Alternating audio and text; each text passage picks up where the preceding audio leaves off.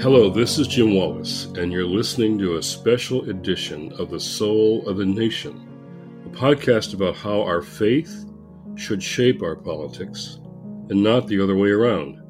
I am delighted to replay one of my favorite episodes of The Soul of the Nation, featuring Heather McGhee, talking about the economic, moral, and spiritual costs of racism. This is especially timely again now, given recent voting laws meant to undermine the voices of people of color, and how police brutality continues to harm communities of color across the country. Heather McGhee. Heather McGhee is the chair of the board of Color of Change, the country's largest online racial justice organization, and volunteers for numerous other boards in philanthropy and social justice. She has testified in Congress, drafted legislation, and developed strategies for organizations and campaigns that won changes to improve the lives of millions of people. Her new book, The Sum of Us: What Racism Costs Everyone and How We Can Prosper Together. Let me say it again. The Sum of Us: What Racism Costs Everyone and How We Can Prosper Together is available now from One World, an imprint of Random House. She is all of that, and she is also one of my favorite activists on this planet. So I am so grateful. Thank you for joining us today, Heather.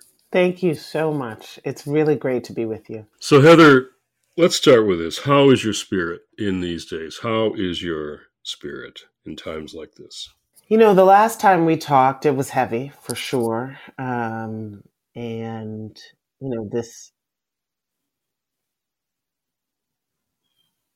This pandemic has just been such a container of grief, of the losses, and also just the loss for so long, for the first almost year under the Trump administration, of our national compassion from the top and our ability to do the primary job of the government, which is to protect and help its people. And so there were just many levels of mourning.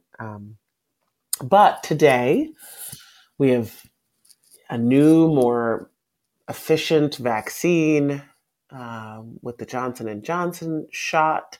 We've got here in New York City, where I live, which was the first epicenter, we're, on pace and doing very well. The sun is shining. There is a sense that this is going to turn around. The Senate is voting on the bill to have a new wave of pandemic relief. So I'm feeling a cautious optimism today. That's good. We'll even call that hope. Dare you say? Because hope is as you know, I feel like it's a decision, not just a mood, and we have to always decide that we're going to. So when we spoke on this podcast together in the summer of 2020, a time of racial reckoning as our country was grappling with the murder of George Floyd, that was our last conversation. 9 months later, and with the trial of the police officer who killed George Floyd coming soon, how do you think, or do you think, that we are still being changed by that moment, that we're still being changed by it? And if so, how? And if not, why? I do believe that the uprising of the summer of 2020, the largest social demonstrations in American history, 90+% of them being in majority white counties, has created a generation defining shift in white public consciousness about the extent of systemic racism.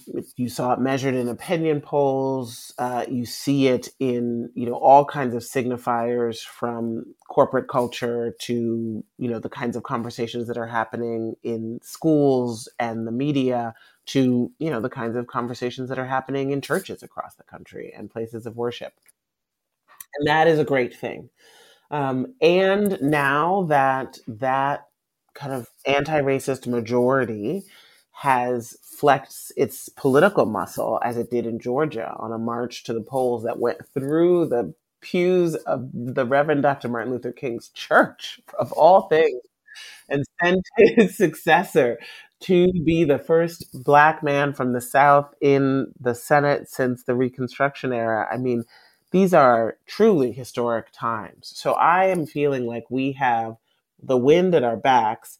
There is obviously, a fire ahead, right? There is a burning white supremacist, conspiracy theorist, anti-democratic fascist movement that obviously made itself known on January 6th with the attempted, lynch mob at the Capitol. But, they are the a reaction to and the dying gasps of a force in our politics that's always been there since the founding of our country, and that is not going to remain in our future.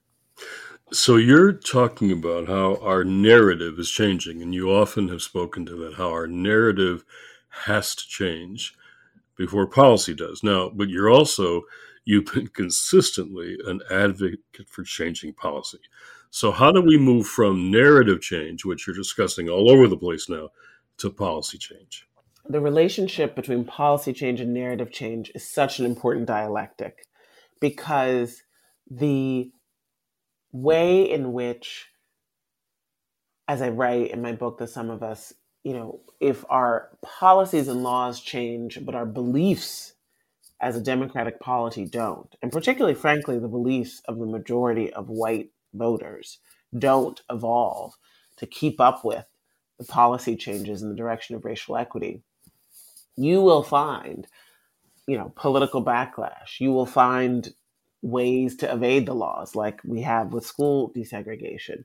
You will find that, if you don't really get to the root of the narrative, which is just another way of talking about the belief in the story, then you will find that progress is not as durable as you want it to be. So that's why I think there's a dialectic. I think given the opportunities in Congress and in Washington, the policy menu of things that need to be done are quite clear.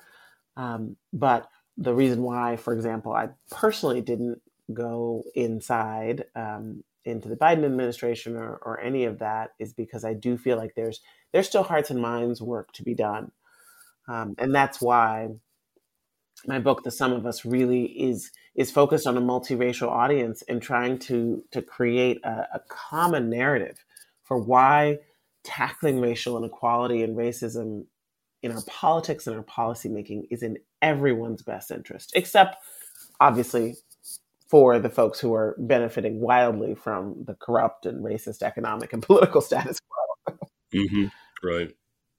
Well, let's go to your book, because I think your book could be crucial in changing narrative that would then change policy. So in the introduction to The Sum of Us, you say, the antiquated belief that some groups of people are better than others distorts our politics, drains our economy, and erodes everything Americans have in common, from our schools to our air to our infrastructure. Now, in the faith community, as you know, we say that racism is wrong. It's an assault against the image of God, and many of us say it's literally antichrist. Now, you would agree with all of that, but you're saying that racism is bad for all of us. Can you say more about how systemic racism hurts us all and not just people of color? What's at the heart of the promotion of racist ideas is a zero-sum worldview, the idea that progress for people of color has to come at white folks' expense. And so what that means is that if you follow that zero-sum worldview, you end up cheering the destruction of benefits and goods and investments and policies that would potentially help you in your own community, simply because it might also help the people that you've seen as being on the other side. And that vulnerability has been absolutely exploited by the ruling elite to convince white voters to choose the politics of their perceived racial interest over their class interest. And I came to this issue not from a position of directly wanting to address racial justice, but rather wanting to solve the vexing problems around our economy and our society's dysfunction, the way that we hit upon the formula for creating broadly shared prosperity and the greatest middle class the world had ever seen in the New Deal era in the 1950s. And then the majority of white voters turned their backs on that formula and rejected it politically and economically and ideologically because of racism. And that's the story that I tell in The Sum of Us, the story that it's the crystallizing story of it for me, which is both a real story and a metaphor for what's happened to our politics, is the drained public pool. It's a great metaphor. It's really so powerful how in this chapter you use the example of public swimming pools being drained after integration to show how this zero-sum paradigm has been a loss for all Americans. Say more about that, how this history of public pools and how you say the spirit that drained those public goods lives on. The country went on a building boom of public amenities in the 30s and 40s as part of the New Deal era and the wartime building boom. It was just a sort of period of time in which there was a bipartisan agreement that investing in building the country and investing in the economic security of its people, with high minimum wages and high levels of collective bargaining supported by labor laws and labor law enforcement, with pretty generous public investments in subsidizing home ownership and retirement, the creation of free public colleges, at least one in every state. It was a time of when the living was high, right?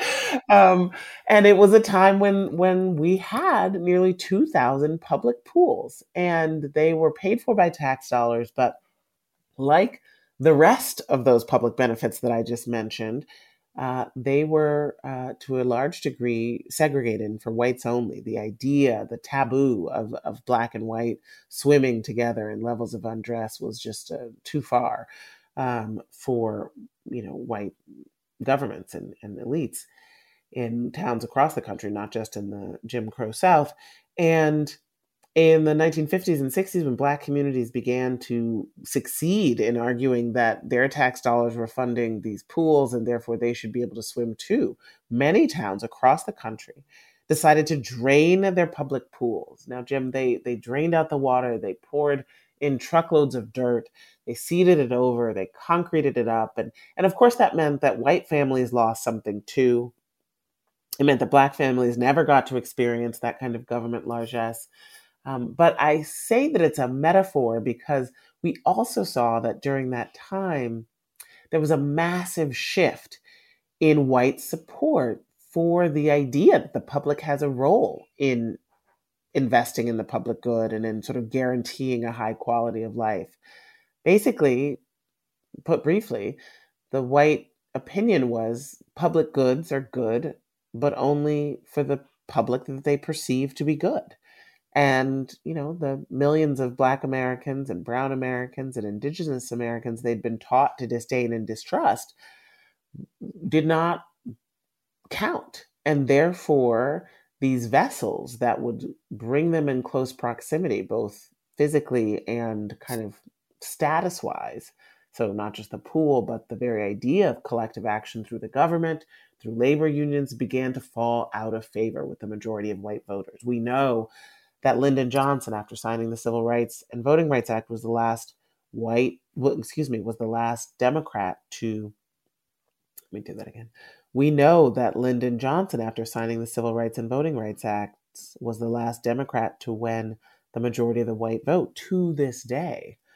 And the rightward tilt of white public opinion away from the kind of guarantees that frankly had made the white middle class has been sort of the defining feature of our economic era, the era that I call in The Sum of Us the inequality era. The draining of the pools is such a powerful metaphor. You kind of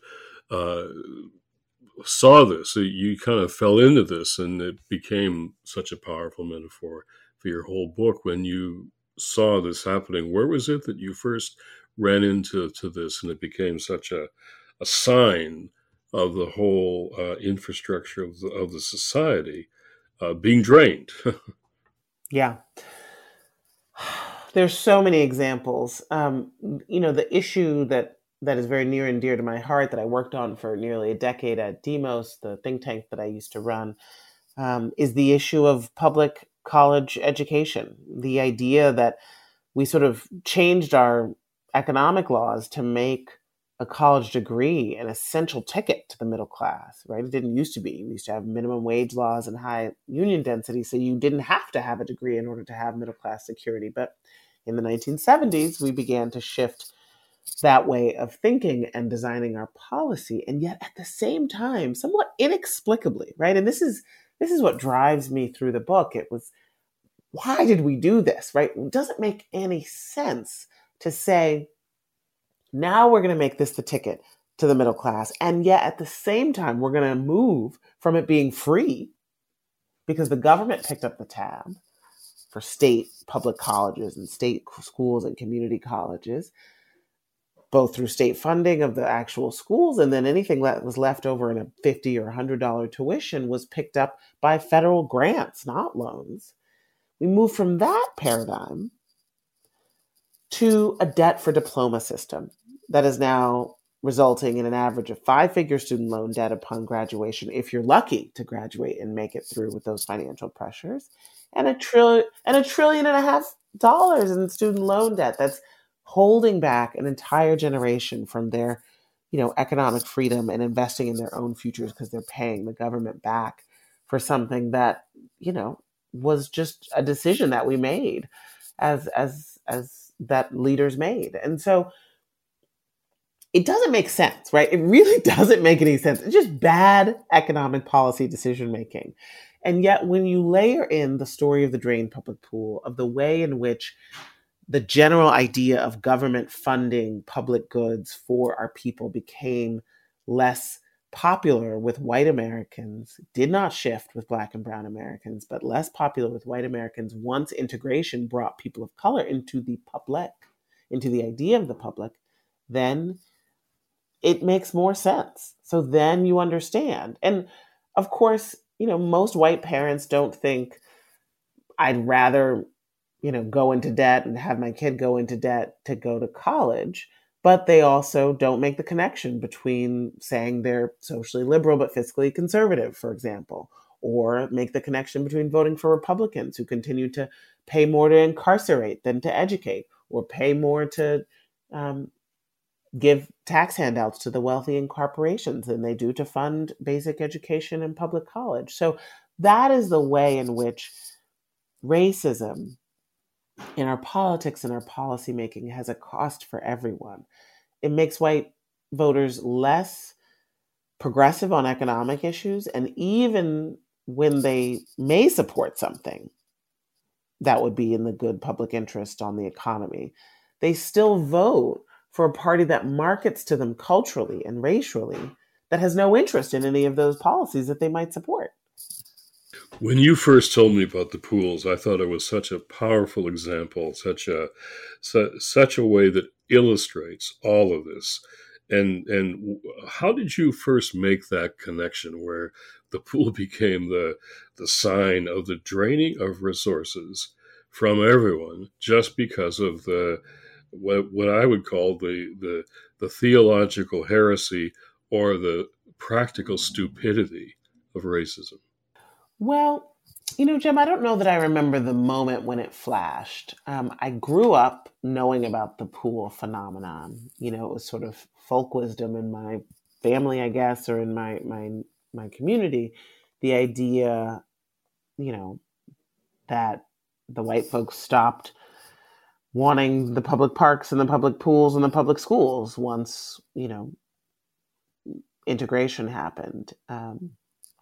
I spent a long time, probably the first half of my career, very engaged as any progressive is with the kind of mystery of anti-government sentiment and how much it was a cudgel that was used to stop us from, you know, investing in our future, from taking care of people struggling in poverty.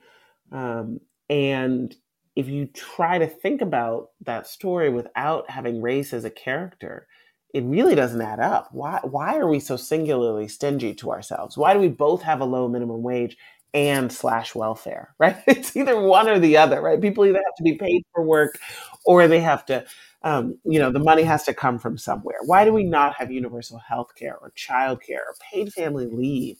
Why does our infrastructure get a D plus from the American Society of Civil Engineers? What someone joked to me the other day, if Fox News had been around, 50 years ago, we wouldn't have put a man on the moon or built the highway system. There's just this sense of stinginess and miserliness that nothing about our people is worth investing in unless they're already rich.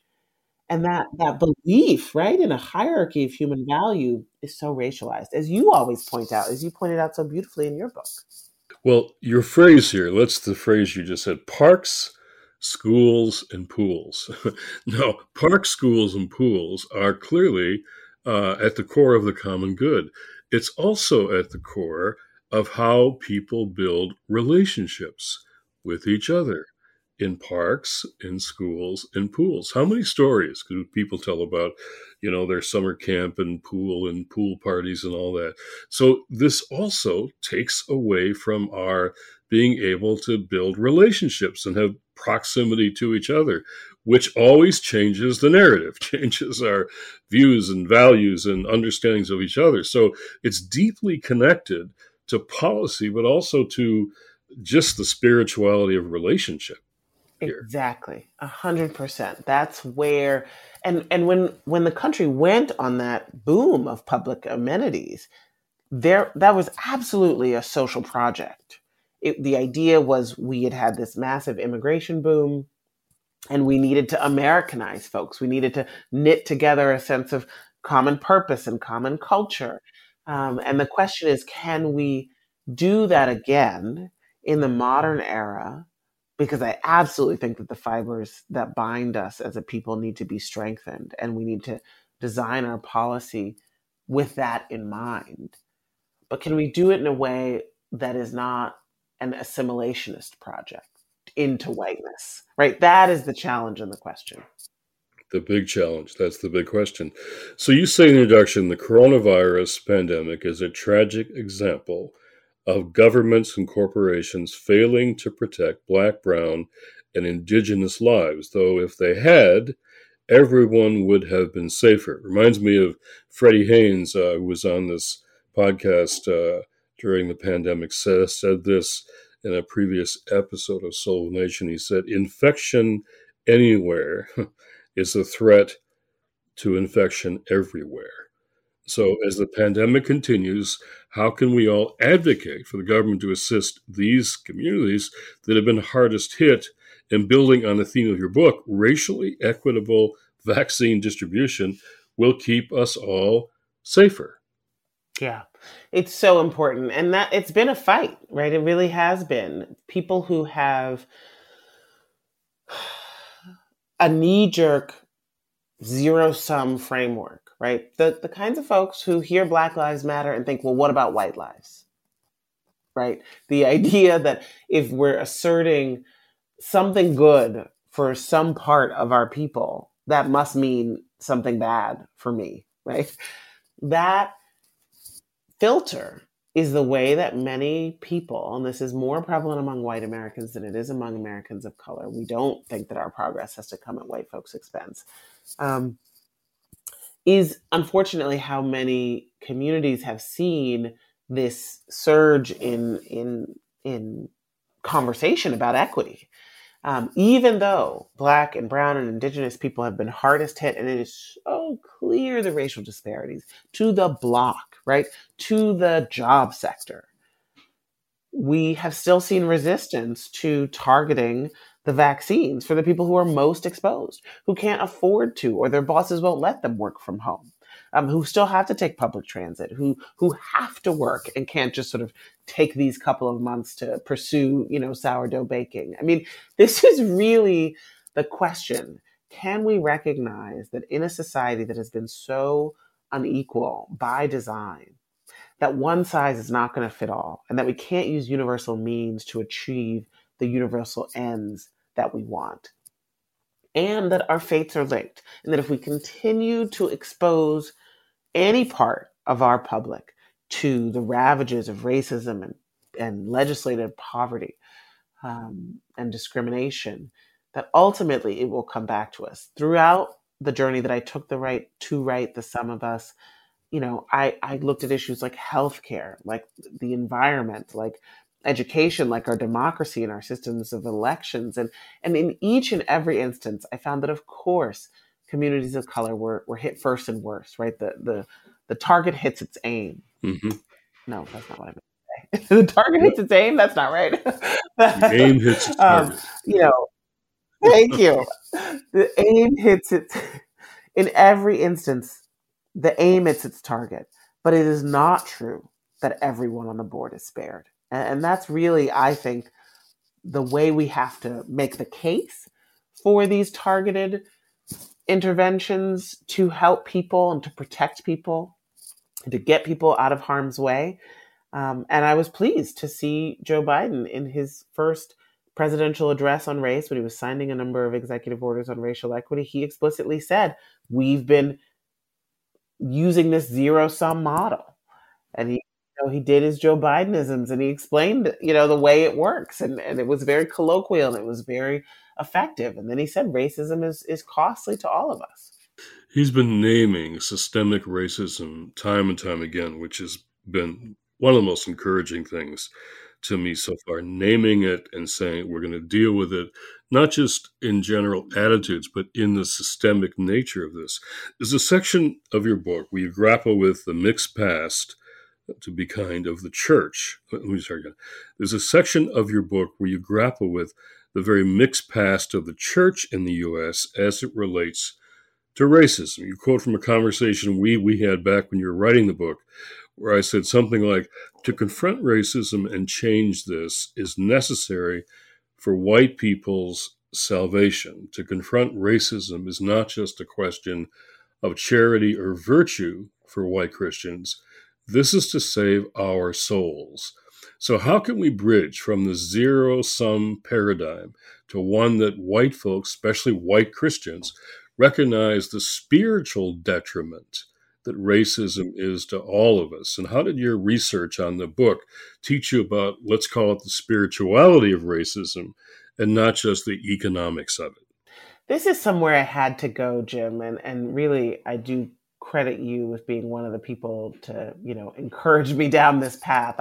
I was going to write a book about the economy, and yet in all of my conversations, they would sort of settle into this quiet place, right? This more personal place, where people would just admit that there was something on a moral level that was ailing us as a society and as individuals, that was a cost of racism that went beyond the pocketbook, that reached deep down into the soul. And so the chapter that I have on the moral costs of racism to us all is really, it's one of my favorite chapters. It's the chapter where we have that conversation. I also visited a church in Chicago, an evangelical church that is run by Pastor Daniel Hill, who's really trying to create an explicitly multiracial, anti-racist evangelical church. And it was wonderful for me to just sit and be in that community and see what it would be like, what the challenges are, what the opportunities are. I was there and I sat in the back because I was, just kind of a little nervous. This isn't my church, sort of walking in, didn't want to get called on or anything. And the back, which I did not realize, was the family section, of course.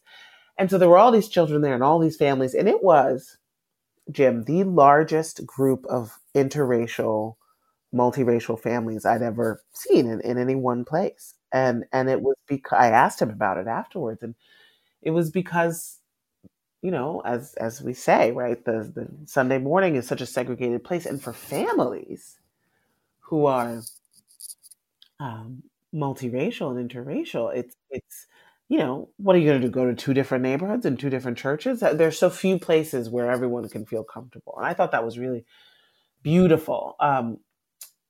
But yeah, I mean the core. I in the book I interview a number of faith leaders, including you, but some rabbis, a Jewish woman of color, an oral historian who's a Muslim man who talks about, the interesting tradition between sort of Black Americans and Islam. And, I think we have to take seriously the ways in which organized religion, just as any institution in our white supremacist society, has both reflected and been a driver of this evil ideology. This is where I think the power of your book really comes through and is going to grow as more people get a chance to read it. You describe in The Sum of Us your journey of discovering racism as a root issue to many other problems: the financial crisis, our education system,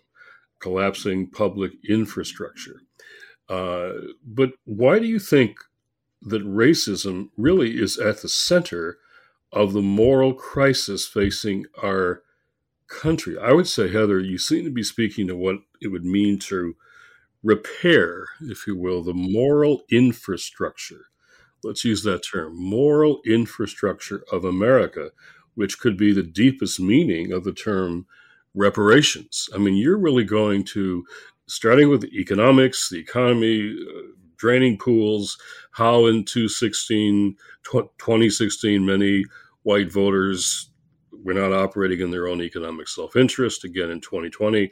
But then it really goes deeper to how you're really challenging not just the economic infrastructure, but the root cause of the moral infrastructure of this nation, which needs to be repaired, which could then repair so much of the rest of our systems and structures. That's exactly right. I mean, I include the chapter called "The Hidden Wound" in my book because ultimately an economy is just a reflection of a society or ruling elites of our societies, but also with the assent of many of the governed. Um, Instincts and beliefs about what's fair and what's good, who deserves, who doesn't deserve, what is just. And so, because our moral compass has been so distorted by racism and white supremacy, then it's clear that, of course, then our economy would be adrift. When we feel that it is okay to legally have someone work for 40 hours a week and still be in poverty, what are we saying? So I think that one solution that I lift up at the end of the book, the efforts to create on a community basis something we've never done as a national basis in this country, which is the truth, racial healing, and transformation efforts. The idea that we need to get our communities together, get on the same page around the truth of how race has so shaped and racism has really held the pen as we've written our laws and policies in our society. Um, and then envision a world where we really do jettison this belief in a hierarchy of human value and then connect it with the narrative pieces you began with, Jim. What are the stories that we tell that prop up this belief in a human hierarchy, and how can we rewrite them, and how can that help to undergird, as you said, a new moral infrastructure? And of course the policies must flow from that, but I think we have to do both in tandem. Brian Stevenson talks about the lie of the human hierarchy, and which is at the core of all of this for us. And I remember a conversation on a book tour I was on, and you were part of the public forum there, in which you said, I remember you said, uh, like Jim, I have been very resistant to this notion of America as an exceptional nation. because of the way that's been used, that rhetoric, for so long against particularly people of color.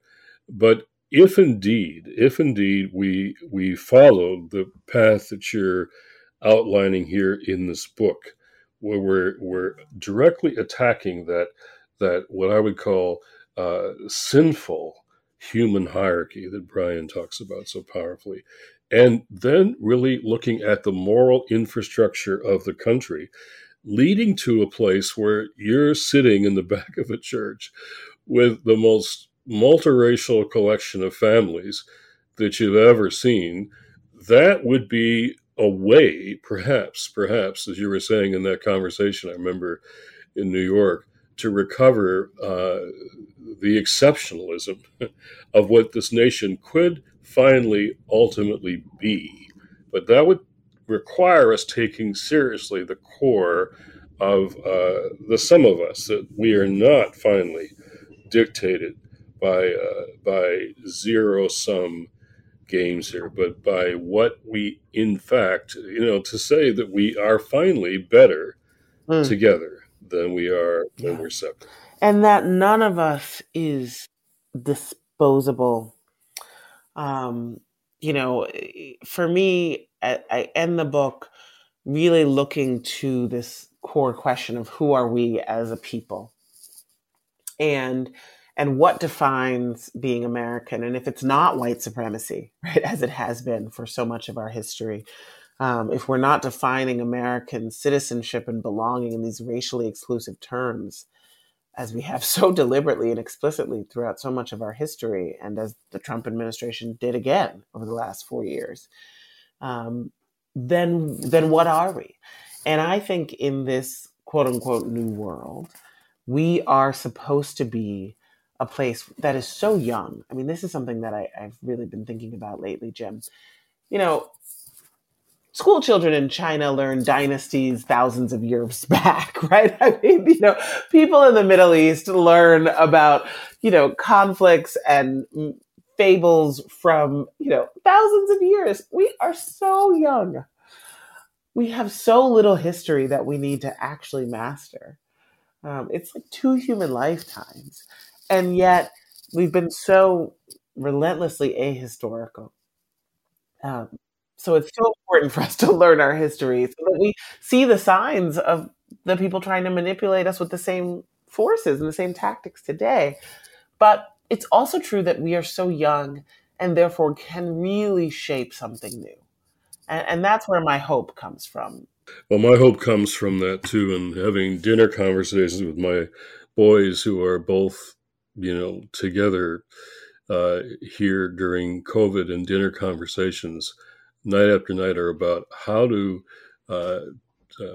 use this language of how do we, as Addie Glaude says, how do we really